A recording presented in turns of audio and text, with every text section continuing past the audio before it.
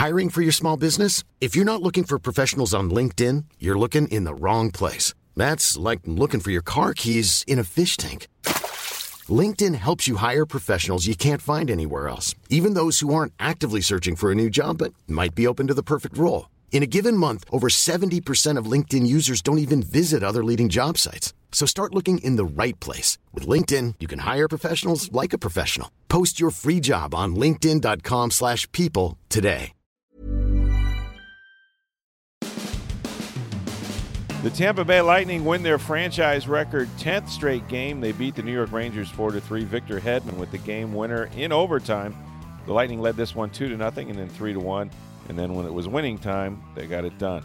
I'm at the NFL Combine in Indianapolis. Had a chance to talk with Bucs coach Bruce Arians and general manager Jason Licht, who also met with the media today. Are the Bucs really going to bring back Deshaun Jackson? And what are they saying about Gerald McCoy? Or what about their own free agents? We've got all that in a discussion with Bruce Arians and the writers who regularly cover the team, something you normally wouldn't hear on this edition of Sports Day Tampa Bay. I'm Rick Stroud of the Tampa Bay Times, along with producer Steve Versnick. Hey, if you're like me, are you sick and tired of paying these high electric bills? My last electric bill, folks, it's still well over $300. I want you to listen to me now. You can save 90 to 95% off your electric bills. Call May Electric Solar. They're a locally owned company, and May Electric Solar is the safest solar available. It doesn't use high voltage like many of the other companies, and May Electric Solar has a 25-year warranty on all their equipment and labor, and they also have a full showroom where you can see their products, and they're open on weekdays.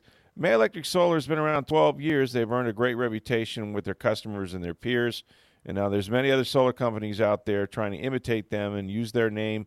But remember, they don't use subcontractors, and they don't subcontract in any other way. So everyone knows it has to be May all the way. So stop the insanity of these out-of-control electric bills. Start saving now and call May Electric Solar at 727-819-2862. If you call them right now, you can also receive a 30% tax credit by changing to solar energy through 2019. Call May Electric Solar at 727-819-2862. All right, Steve, so quickly on the Tampa Bay Lightning, they win their 10th straight. First of all, it's hard to win 10 in a row in any sport, I would think, particularly hockey, and this is, in fact, a franchise record. I think they've done 9 wins in a row a couple times in their franchise history, but they've been playing hockey for a minute in Tampa Bay. So how put this sort of feat in perspective, if you would. Well, not only have they won 10 in a row, but I believe it's 14 straight games they've got a point in now, which they're playing Boston tonight, the tail end of a back-to-back. Boston is 10-0-4 in their last 14 games. They've lost 2 points to the Lightning, who are 12-0-2 in 14 games. Wow. I mean, that's how good the Lightning have been, continue to be. They had a 2-0 lead and a 3-1 lead in New York tonight, blew that, but ended up winning in overtime. Hedman had a beautiful breakaway early in the overtime, missed that shot. Puck kind of rolled on him, and then he got another shot later and buried it. Beautiful pick play, actually. You're looking NFL, kind of some rub routes, although sure. I'm watching the Blackhawks now. New York was upset about it was a pick play, but I'm like, Kucherov had the puck, and he kind of, handed it off, and the collision happened right then. I mean, Kucherov had nowhere to go to avoid that. It wasn't like he ran at a guy and picked him. But maybe it was a pick play. Maybe it should have been called. I don't know. I didn't think so, but maybe I'm biased too. I don't know. I do know this, that this hockey team is on, correct me if I'm wrong, I mean, the way they're racking up points, they get 2 more points against the Rangers.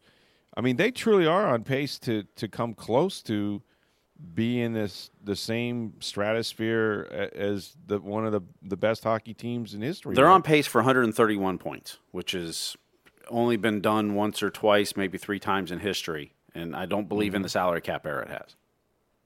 I mean, that's how good they are. That's how dominant they are. I did some quick math, so there's 18 games to go.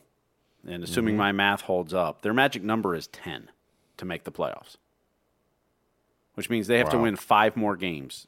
And at that point, Montreal, who of the playoff-bound teams, could get the least amount of points based on games played left. They could win every game, and the Lightning would still be ahead of Montreal. They need 5 out of the last 18 to win. That's all they need to clinch a playoff berth. I mean, it's just been phenomenal to watch. I do have one question, though. And this talk about picking nits here. I'm about to do it. But the last few games, they've blown some early leads, 2-0 leads. They were up 2-0 and then 3-1 against the Rangers, only to win in overtime, one in a shootout the other night. Any concern? This is stupid, right? But, are our teams just playing, desperate hockey against them as you would expect them to? Because some of these teams, and I don't think the Rangers are necessarily included in this group, but some of these teams are battling for points just to try to make the playoffs, et cetera. The Kings were not one of those. So maybe the last two games, don't really fit that mold. But these are professional hockey teams, and they've got good players too. But I'm just wondering, what's the deal with the 2-0 and 3-1 leads that allowing teams to come back on you? Yeah, I don't know. I mean, I would not be concerned. Obviously, as you go down the stretch, and you've got 18 games to go now, what you want to be is playing the right type of hockey. Yeah, going into the playoffs. Right. And even if you lose a game here and there, it's the process at this point in getting yourself ready for the playoffs. Sure.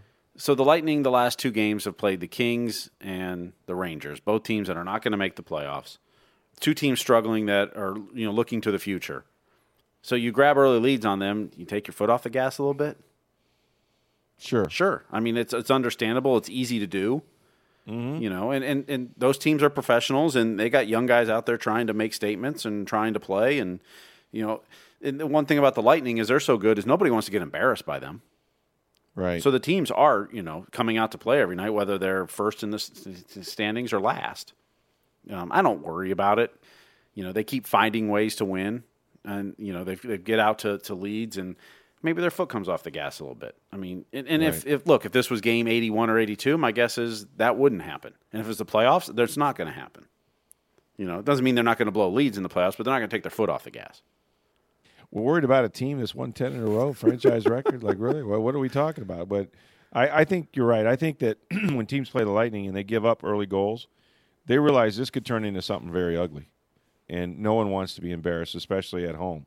And that's been the case the last two times.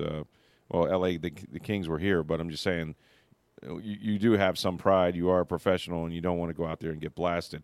It's the same in the NFL. I mean, if you're down, 21-3 at halftime, you don't want to turn that into 41-3. So you're going to see the fight in these guys, and they've gotten a little bit of that. And, yeah, they probably would have mashed a little harder if it had been the postseason, but – man, what I love about them is that when it's winning time, it doesn't matter how they do it.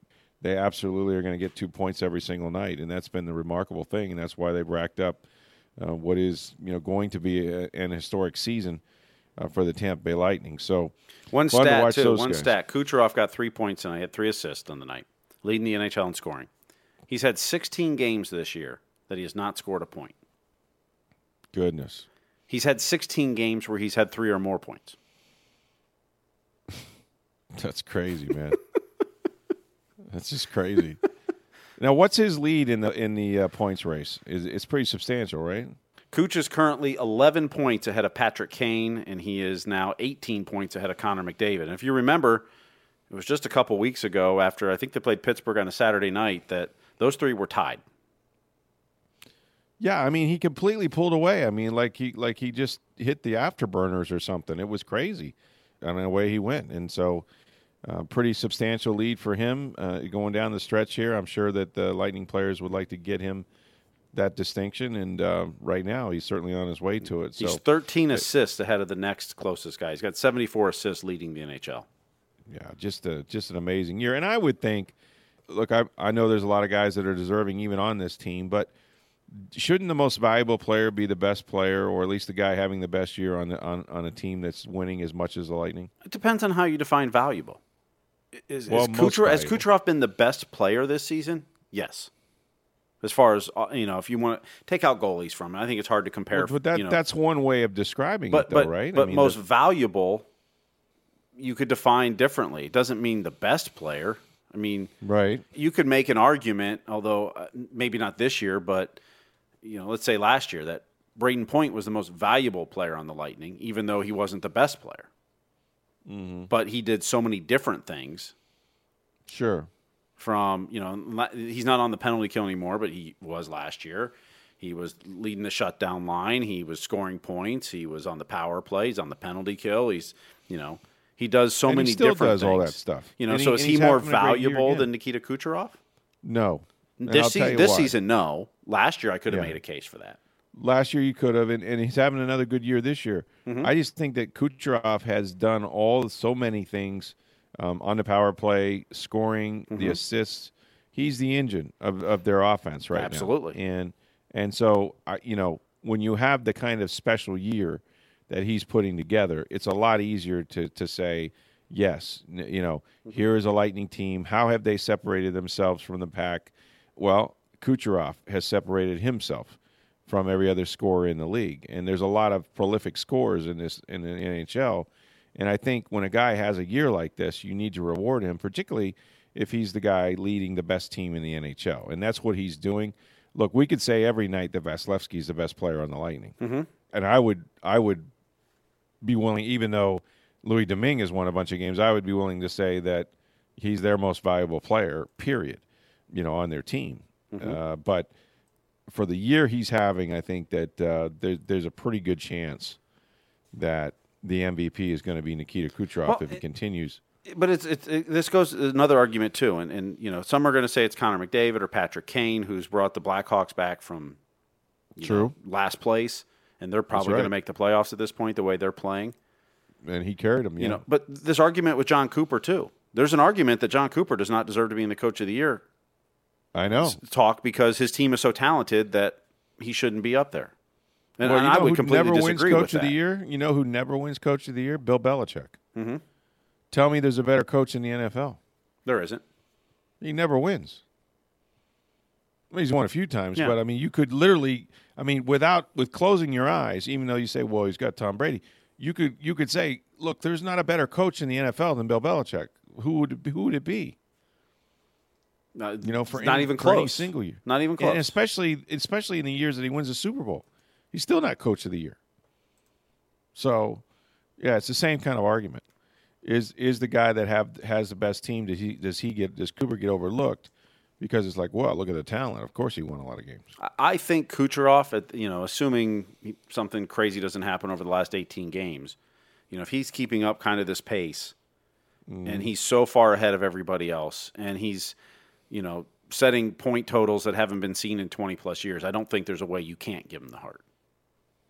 But if he slows down a little bit and Patrick Kane gets a little closer wise and the Blackhawks make the playoffs after having been in last place for the first 2.5 months of the season, well, that's a good then argument. maybe voters will change and go to Patrick Kane. But as long as Kucherov's on the pace he's at, and I think he's like at 1.63 points a game, and Kane's like 1.5. I mean, that's significant. And, the fastest to reach 100 goals in 22 seasons, or 100 points in 22 seasons.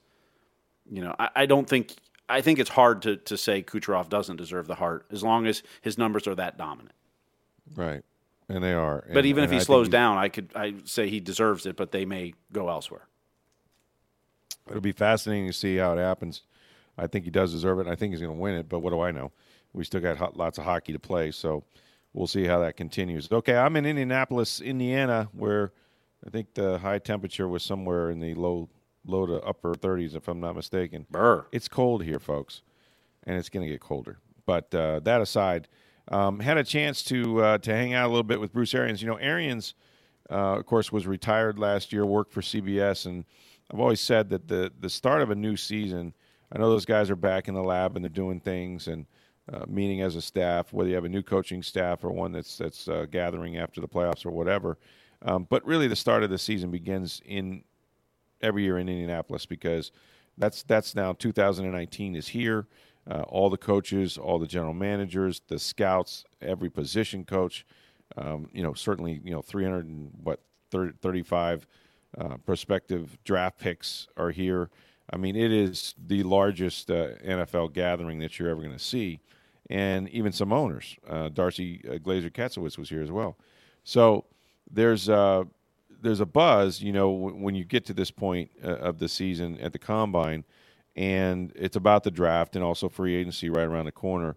But for Bruce Arians, this is really sort of a coming back party in a sense because he was out of football, he was retired, now he's back, and Indianapolis in particular is a special city for him because this is where Of course, he had that magical year in 2012 when he was the interim coach and went 9-3, taking over for Chuck Pagano when he had leukemia and made the playoffs and was named Coach of the Year, and that got him the job in Arizona at age 60, becoming a head coach in the NFL after just a storied career as an assistant. So a special place, and lots of people here are happy to see Bruce. And he did a women in football forum with John Harbaugh and a bunch of other coaches today.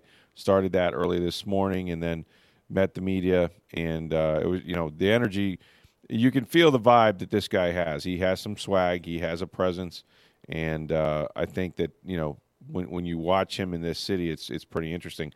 So we had a chance to talk to him. Him and both Jason Licht met the media. It was, kind of a media day for GMs and coaches if they wanted to participate. Jason went first on the podium at 11 a.m., and then Bruce followed at 12 p.m. But for the group of writers that are here that regularly cover the team, we had an opportunity to talk to both of those men sort of separately. And we'll play that for you in a minute. This is something that you won't hear sound bites of necessarily because it's off the podium. It was actually before he went up there. I think it's fascinating. But the big topic and what I wrote, and there's a lot of little tidbits of news in this interview, but the biggest takeaway was, are they serious about bringing back DeSean Jackson? I mean, and look, Arians said he finally met with him 2 weeks ago. He sat down with DeSean Jackson, said it was a really good conversation. He had a great talk, and that he looks forward to working with him. And apparently, DeSean was fairly receptive about some of the plans that Arians had in terms of how to use him, and talked about giving him Wednesdays off during the season and all this sort of thing. And I don't buy any of it. It's just, I suppose it's possible DeSean Jackson could be a buck this year. But when you look at the salary cap situation this team is in, and let's not forget a couple of things. One, and I know Bruce wasn't the head coach, but Jason sure was the GM. In October, after 5 games, DeSean Jackson wanted to be traded. And that became a story. And then, that was about the time that Jameis Winston went back under center and he was the quarterback. And DeSean had no interest in playing with Jameis because Jameis couldn't get him the ball. You couldn't really blame DeSean in some levels, but that's what he asked for. As recently as the Super Bowl, DeSean Jackson was in Atlanta telling people how much he wanted to play for the Los Angeles Rams. So sometime between, the Rams losing the Super Bowl and just a couple weeks ago, Bruce Arians met with him, and now, everything may be, okay with this group. But we're a long way from September, and that's really the takeaway here. I think, look, he's under contract.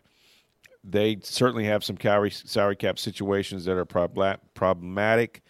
They want to re-sign some of their own free agents, certainly guys like, Donovan Smith and Quan Alexander and Adam Humphries. Those will be the 3 biggest priorities. They need to sign a backup quarterback somewhere along the way. They need to sign a kicker someplace along the way. They got to make money for their draft picks. So they have some things they have to do, and they're only about $18 million under the salary cap, which is going to get increased by about $10 million.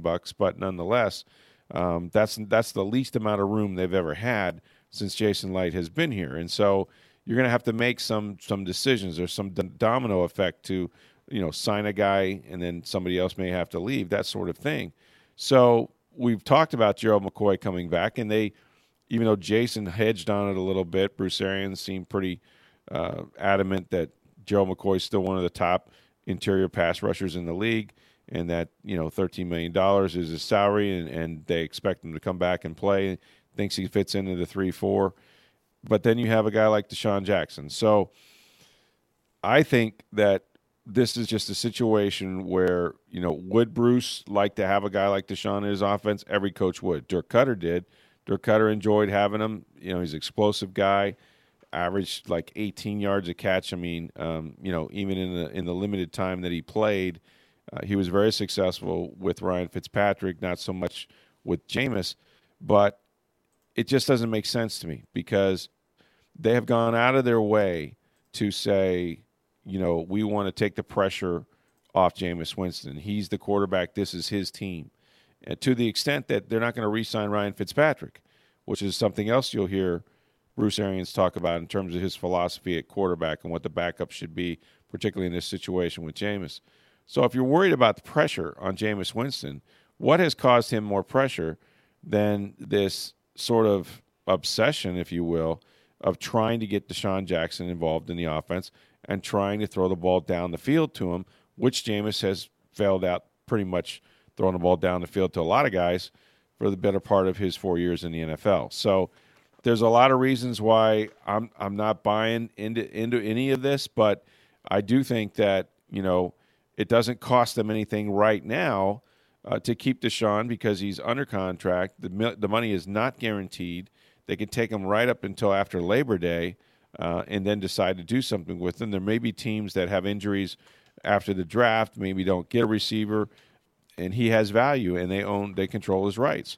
So for the time being, I think it's about trying to get him to do the buy-in and come to the offseason and see if he'll learn the offense. And you don't know. Maybe you'll have injuries on your wide receiver core between now and training camp as well. And you could lose Adam Humphries, and all of a sudden you might feel, hey, it's a good thing if we keep Deshaun Jackson around. But, Steve, I'm telling you, man, something's not adding up here for me. And I do think it's as simple, and you talked about this with me before the podcast, that they're not doing anything because they don't have to. Well, yeah. I mean, look, you don't have to commit to him until the season starts or a couple days before the regular season he makes the roster.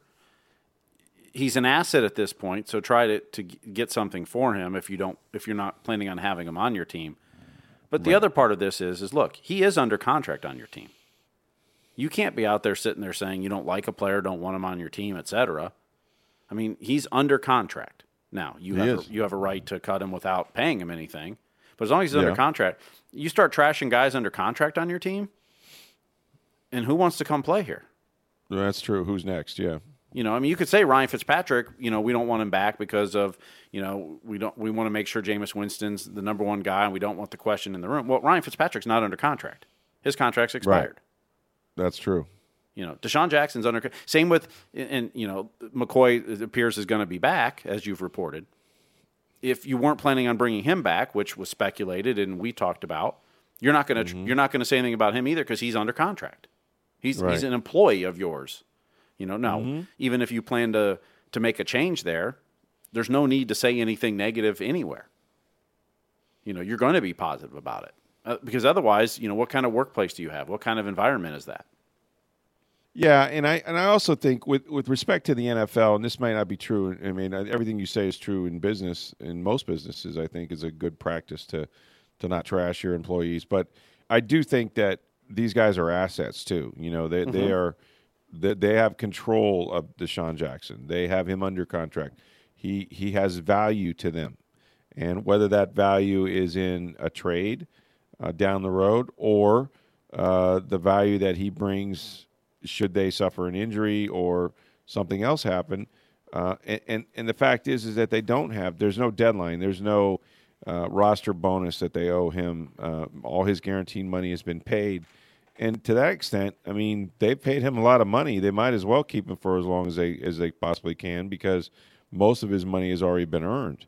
And they haven't got a lot of return on that investment. So, yeah, I get it. There isn't really an alternative unless you were just so disgusted that it's like, yeah, look, we're going to whack this guy. Unless it's Antonio Brown. Like Antonio Brown, right. And exactly. And what I think will happen is that there will come a point if they want a free agent or want to retain one of their own, because, look, in a perfect world, what's the best compensation you could get for a Deshaun Jackson? I mean, if the Rams lost Brandon Cooks, if some other team had a big need that was a contending team for a receiver, maybe they give you a 4th or 5th round pick for a 32-year-old guy that's $10 million this year.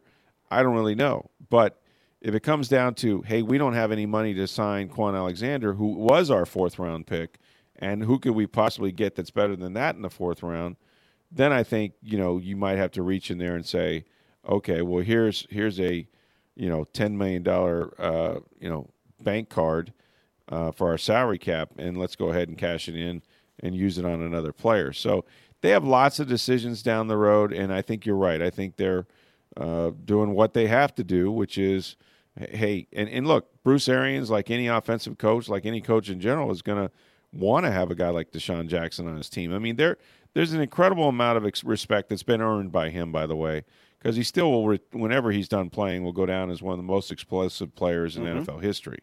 Average 18 yards, I think, a reception, over 17 and a half yards a reception for his career, which is insane. You can't find guys like that every day. They don't grow on trees, no. Nope. And he can still run. At 30, he's a freak of nature. I'm Sandra, and I'm just the professional your small business was looking for. But you didn't hire me because you didn't use LinkedIn Jobs. LinkedIn has professionals you can't find anywhere else, including those who aren't actively looking for a new job, but might be open to the perfect role, like me. In a given month, over 70% of LinkedIn users don't visit other leading job sites. So if you're not looking on LinkedIn, you'll miss out on great candidates like Sandra. Start hiring professionals like a professional. Post your free job on linkedin.com/people today. I mean, he works at it and he does the track stuff, but is he going to be here a lot in the offseason? Is he going to learn a new playbook? You know, Bruce says, look, I asked him to learn the offense once, and then after that, you know, give me that first year, learn the offense, and then we can worry about off seasons after that. Like I said, he talked about giving him Wednesdays off. He's an older player now. You know, there are some things he can do to lighten Deshaun's load so that he's ready on Sunday. Getting him involved earlier in games in the scripted first 15 plays, so you get their interest and you know, you keep it throughout the four quarters. Now, these are all things that, believe me, Dirk Cutter and Todd Monken tried to do. It's not like they went into games and didn't have him part of their first 15 plays. So, you know, the best laid plans don't always happen. But from a quarterback standpoint, would you love to have a weapon like that? Yes. But is there a thing to Jameis Winston trying to force the ball or trying to feel like I have to get this guy involved and I don't throw it down the field very well? You know, so how else do you get him involved in the game plan early? I mean, that's more pressure on your quarterback, which by all stated opinions here, they're trying to take the pressure off of him. And I'm not sure that Deshaun Jackson does anything but add to Jameis Winston's load. So we'll see ultimately how this plays out. But I did want to give our listeners to this podcast sort of a behind the scenes. I mean, we're at the Indianapolis Combine. This is before Bruce Arians goes on the podium to meet the rest of the media. He had a chance to sit down with the writers that normally cover the team, and we touched on all topics, including Deshaun Jackson, Gerald McCoy, you know, some of the things that his feelings about the evaluation of some of his other players, like Ronald Jones, like Peyton Barber. You'll hear about the defense. You'll hear about, you know, their plans sort of in using two types of practices or two practices during the OTAs and the off seasons and mini camps. So an opportunity for our listeners to get a chance to hear Bruce Arians talking about his plans for the Bucs in 2019. Coach, good to see you. I know a lot of this first month on the job has kind of been evaluating the existing players. If there's an overriding theme to what you saw or how you felt given a closer look, how you feel about your team moving forward? Well, I can honestly say I've never walked into a situation with skill players of this magnitude. I mean, quarterbacks, receivers, tight ends, running backs that just they're there already. So obviously we've got to do a little bit of work up front. And then defensively, I love the speed that we have. We're young in the secondary, but I think they're really quality guys. So, yeah, the nucleus is here, and it's just finding the right pieces and putting the whole puzzle together. With Deshaun Jackson, obviously he wanted to be traded last year. And there's some belief outside your building that, hey, guy doesn't want to be here, he doesn't want to be here. I don't know if you've already have. I know you had to sit down with him, but how can you talk a guy into, hey, stick with us, one more year? I don't think you could talk anybody into it. They got to want to be it. Okay. And, after that meeting, I thought it was extremely positive.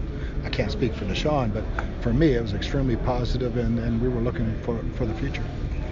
Did you get any type of assurances did he say, I want to be a Buck, I want to stay here? Yeah, I mean, that's basically how the conversation ended. And, obviously, financial things and all those things that all come in this time of year. But as far as him having a role, me knowing what to do with him, and respecting his abilities, that was very positive. Deshaun's a guy who in voluntary workouts in spring hasn't always felt the need to be there every time. Does his own regiment in California sometimes. Is that a problem? Have you dealt with that with past players at all? Yeah, there's been a couple of players over the past that we've had that with, and we urge them to be there, especially the first year, and then you can do what you want after you learn the system. But please come in, learn the system, and give us as much time as you can. He seemed agreeable to that? We really didn't get that far into it, and I think he knows. He's got to learn this offense, so he's got to spend some time in it before we ever get to camp. What's your evaluation on Ronald Jones, second-round pick for the Bucs last year? Didn't get an awful lot of opportunities for you to actually see him. Yeah, it seemed like every film. time he got the ball, somebody was catching him right in the backfield. Yeah. And but yeah, I think having seen him, knowing a little bit about him from college, he's a very talented guy, a very young player, and he's got some room to grow. Maturity-wise, and I think talent-wise, his opportunities were slim and none. But he showed flashes of things he can do. And what's your take on Peyton Barber? A different style of running back, but I love him. I mean, for a band that size, when you watch the tape, you don't think he's 230. You think he's a 205-pound running back. He's got great feet. Not every back's going to be a home run hitter, but he gets those 10, 15-yard runs, breaking tackles, power runner, punishing runner. The kind I like to start when we're building something. That's the kind I want to build around. How has Todd, when he looked at the defensive personnel, think they'll fit in? And a guy like Gerald McCoy, for example, that. Gerald's played 3 technique in his life. Yeah. And we have a 3 technique in our offense. Yeah. I mean, our defense. Yeah. And we're penetrators. We're not 2-gap. If people say 3-4, they all think of 2-gap. Sure. We're not that at all. We're penetrators. We're attackers. So for him, it's probably gonna be no change from what he's done his whole career. You see him on this football team, Joe? I see him under contract, and I see a heck of a player that you still have to game plan for, so I hope so. Okay. There's kind of a disconnect with a lot of fans. They don't see McCoy being a difference maker. You've had a game plan against him. What are fans missing with Gerald when they say he's overrated, overpaid, they can get rid of him, won't lose anything? What can you say to those people? Is that what they're missing? Interior pass rushers don't necessarily get a lot of sacks, but they create havoc. And he still could create havoc in the middle of the pocket, and that leads to outside guys getting sacks because he can pressure the pocket. He's still a premier pass rusher. I think, like I said, I think he fits our defense. He's a 3-down player, so yeah, I mean, the stats don't always say how good a player are, especially at that position. when you look at having a pair of edge rushers, they worked well together last year in JPP and Carl Nassib, and inheriting that. That's got to be like I said, some for of the pieces are there. V to V, I think it's going to be a premier nose guard. Mm-hmm. And again, he's playing the same. He's playing a shade because very seldom we line up as a zero nose. Right. So I think he's going to be an outstanding player. We've got speed at linebacker, and we just got a young secondary that has to grow up. Mm-hmm. When you talk about Jameis, and you came in right away and said, this is our quarterback, it's his team, what's your philosophy about who's behind him? In other words, you don't want him looking over his shoulder. What does that mean? Yeah, I mean, Fitz did a great job, but you don't want to split locker room. Yeah. You don't want. I want this guy. We got one quarterback. Yeah. If you have two, you don't have any. Right. That's my opinion. Mm. And so he's our guy. Hopefully, number 2 never plays. And I can't say Tom Moore's. Tom Moore had the best saying ever when he was here in Indy with Peyton, and somebody asked him, why does the number 2 guy get any reps? And he said, we don't. It would be shitty, and we don't coach. But Bruce, you've experienced Carson Palmer going down, mm-hmm. In Arizona, and having to turn to that backup to get you to the playoffs. And lost him too, and then got another one ready. But yeah, I mean, we're going to have guys, and I think we'll get somebody re-signed, and you never know what's behind door number 2 in about a month from now. Right. And there are some guys out there that have ability, and fit the system. So mm-hmm. it's just a matter of seeing how free agency goes. Mm-hmm. Getting our guys back, and that one isn't as big a concern as when you don't have a 1. Right. When you don't have a 1, it's like, oof, yeah. I'd still be in CBS. Bruce, can you talk about the origin of the 2 practices, or in terms of the veterans? It really goes back to my days at college, okay. coaching, and we always had a freshman practice, mm-hmm. And the varsity, there are guys trying to they want to get off that field to get to this field.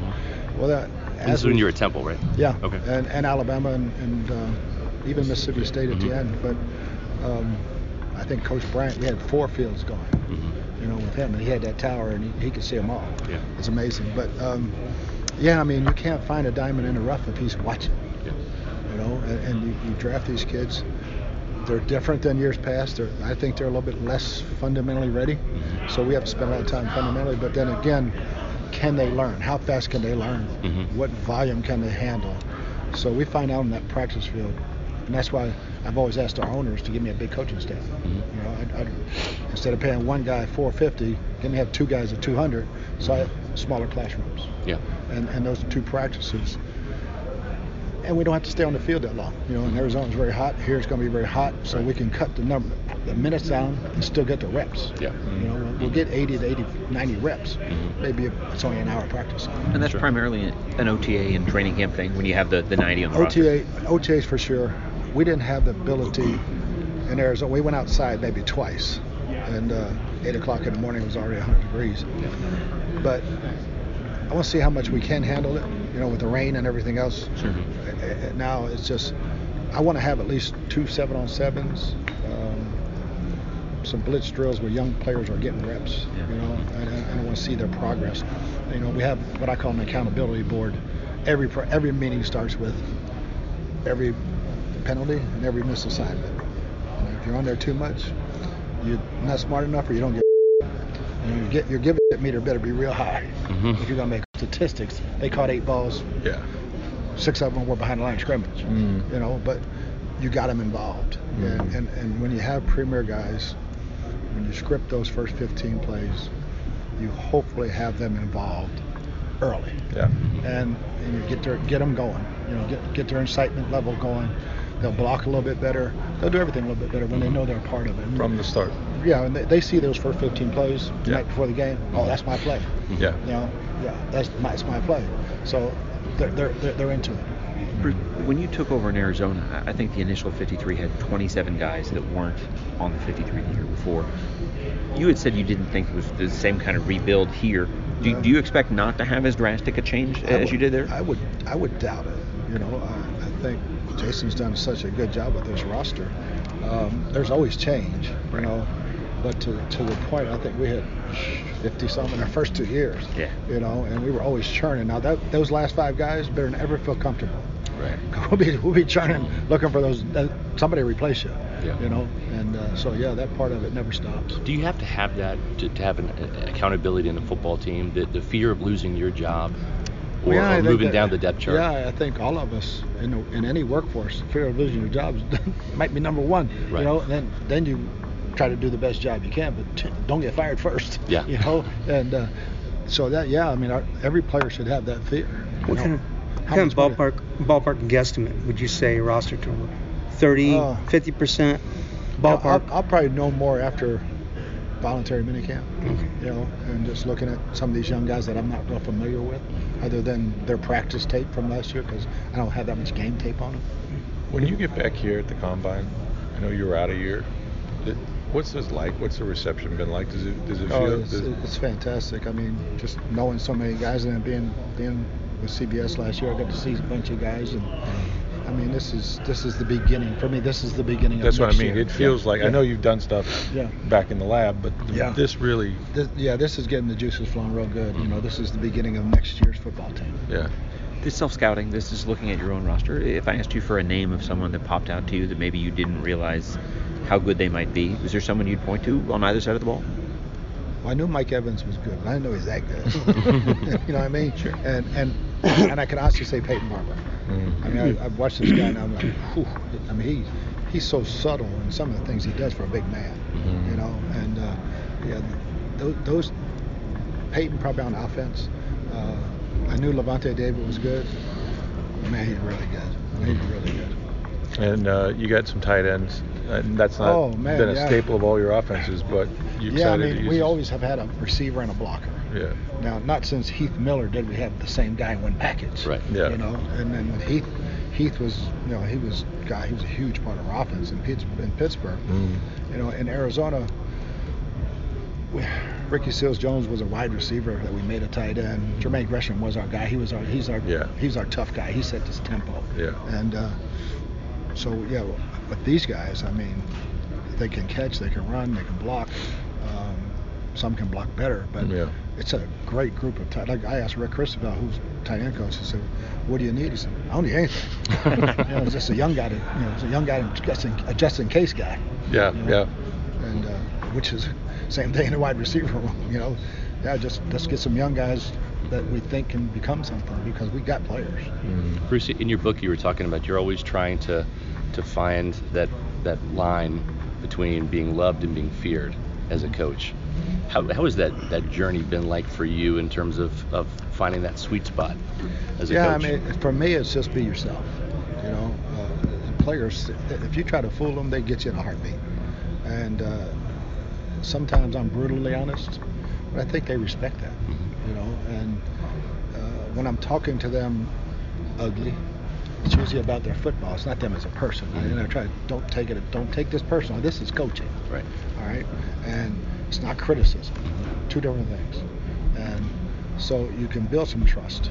And I think any football player looks at a coach in their room and says, "How are you going to make me better?" If they can't answer that question, they don't belong in the room. Right. And I'll go back to Plexico Burst, my first year in Pittsburgh. How are you going to make me? I said, first thing we do is to change that answer here. Just kind of looked at me. So you take a false step every time. You're one step slow coming off line of scrimmage. Thought about that. I said, easy things like that. Yeah. I mean, just be you. And Coach Bryant taught me a long time ago, coach him hard and hug him later, and that's always been the philosophy. Is it harder in today's age with kids with the 5-star virus to not take it so personally? Yeah, a lot of them are cuddled, and when you're in the starting today, who's are the ones that have been silver spooned, and you got to everybody can learn. It's just find out how they learn, and I can't be as critical on this guy as I might be on this guy because he can take it. Right.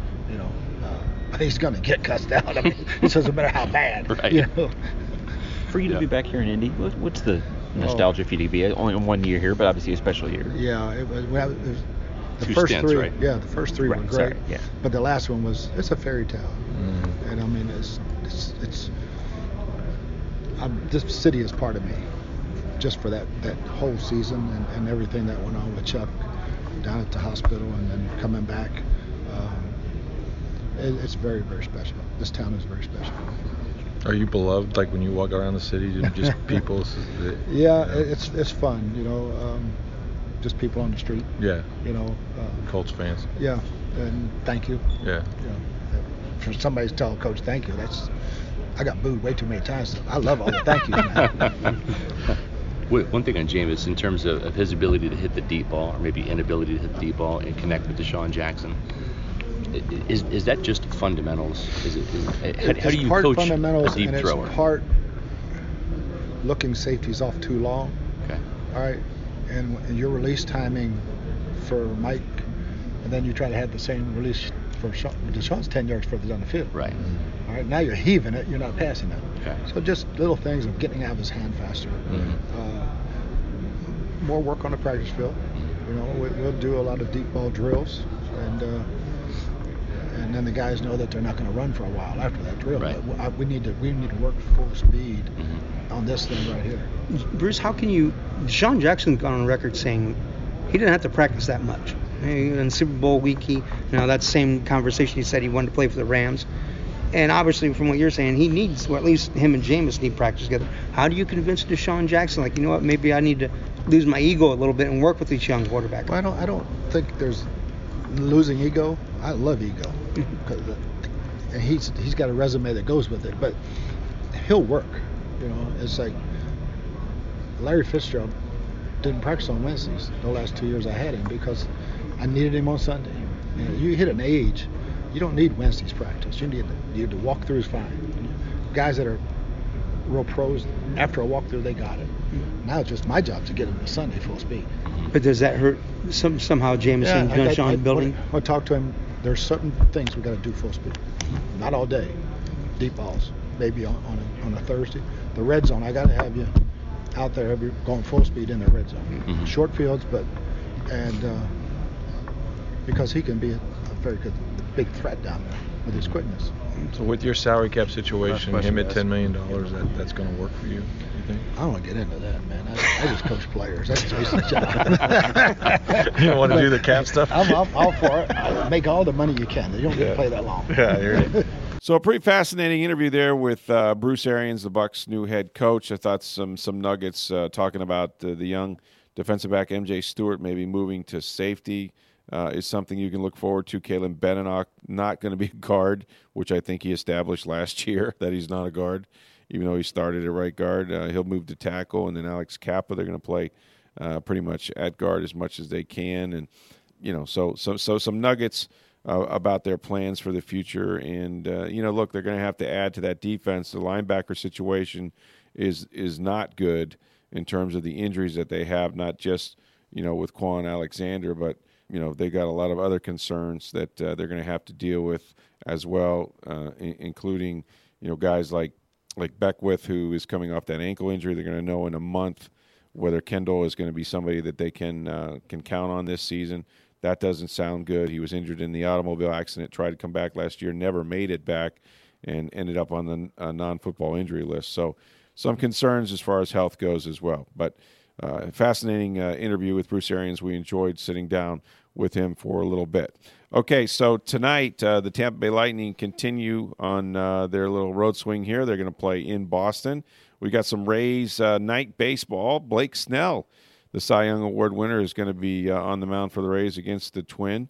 And did you? I did not see this blast, but I read it. Is this true? Nate Lowe hit a ball over 500 feet? Oh, he crushed it onto the office building past the right field stands in Port Charlotte. Crushed 500 feet? Yeah. Jeez. Yeah, I don't know the exact distance, but he crushed it. He's got some power, huh? He does. I think he had 28 home runs last year in the minors between several different levels. Mm-hmm. And he's pronounced Lowe, unlike Brendan Lau, not to be confused who's on the with roster Brendan as Lau. well. Yeah. Spelled the Now, same, no relation. Yeah, he's one of those guys that's in the first base mix, right? Correct, yeah. Yeah. With Ji-Man Choi and all those guys. So who needs C.J. Cron when you can blast it 500-plus feet? Well, this is the thing. If you lead the team in home runs and you're a first baseman, you're not going to be here next year. You know that, right? Well, but he'd be under team control, so that'd be a little different. Well, I know, but I'm just saying, like every year, whether it's Morrison or I mean, it's, you play first, you lead the team in homers, and it's like, nah, we don't need you. And they just release these guys. It's crazy, but that's sort of the pattern that they're under. But lots of guys that play first base. So, wow, 500 feet. That's pretty good. Okay, so tomorrow I will be at the Combine still. We're going to now start to interview some of the players. It's also a big day because guess who's getting married? Not married. Woo. That would be something. Yeah, we'd have a wedding at the Combine. Guess who's getting measured, which is Kyler Murray, the Oklahoma quarterback. And if he steps on there and they get him at under 5'9", or, it's not pushing 5'10", I think he's going to be somewhere around 5'9 3/4, 5'9 3/8. But I don't think he's going to be 5'10", which will be interesting. More talk about him possibly being somebody that could go in the top 5 in the draft. Steve Keim, the general manager of the Arizona Cardinals, said they have not made a decision about whether or not he should be the number 1 pick in the draft, even though seem like they're firmly behind Josh Rosen as their quarterback, which is weird because those two things don't add up. Of course they haven't made a decision because that pick is valuable and could be traded. And so you need to be taking a quarterback to make that pick more valuable. And you need to convince people that you will take that quarterback number 1 to have somebody come up there and get him. So I think Murray is going to go in the top 5. I think it's going to be. I think he's going to steal the Combine if he works out. I don't know if he's going to throw. I haven't heard. Come on, exactly Gruden's what his plans him. are. Well, probably. Even though Mike Mayock, the new GM and former NFL Network guru, draft guru, says that they have a franchise quarterback in Derek Carr and they're very happy with him. So maybe he's a franchise quarterback, maybe not. Why can't you have 2 franchise quarterbacks? Come on. Well, you absolutely could. You absolutely could. Maybe John Gruden, I saw this proposed, maybe John Gruden helps his brother out and you have a Gruden to Gruden deal where Derek Carr goes to the Redskins, they pick up another first-round pick, and they got 4 now, and then they trade up from 4 to number 1 and take Kyler Murray. What do you think of that? There you go. I'm proposing that deal. Is there like insider trading collusion or something that would be? That would be collusion. That would be brotherly love. That would be all kinds of things. Yeah. I mean, I don't think we saw the Harbaughs do a deal. So they did not. But I think this would be win-win for the Grudens. So maybe they'll make something like that happen. I don't know. But lots of fascinating stuff coming up this week for you at the Combine here in Indy Freezingapolis, where I am sitting right now. So. One more thing, folks. Just remember, if you want to get rid of some of those high electric bills, and who doesn't, consider my folks at May Electric Solar. They're a locally owned company. They're one of the best companies in solar energy around. They guarantee all their equipment and labor, and they don't use contractors. These are their people. So remember, it's May all the way. Call May Electric Solar at 727-819-2862. For Steve Versnick, I'm Rick Stroud of the Tampa Bay Times. Have a great day, everybody.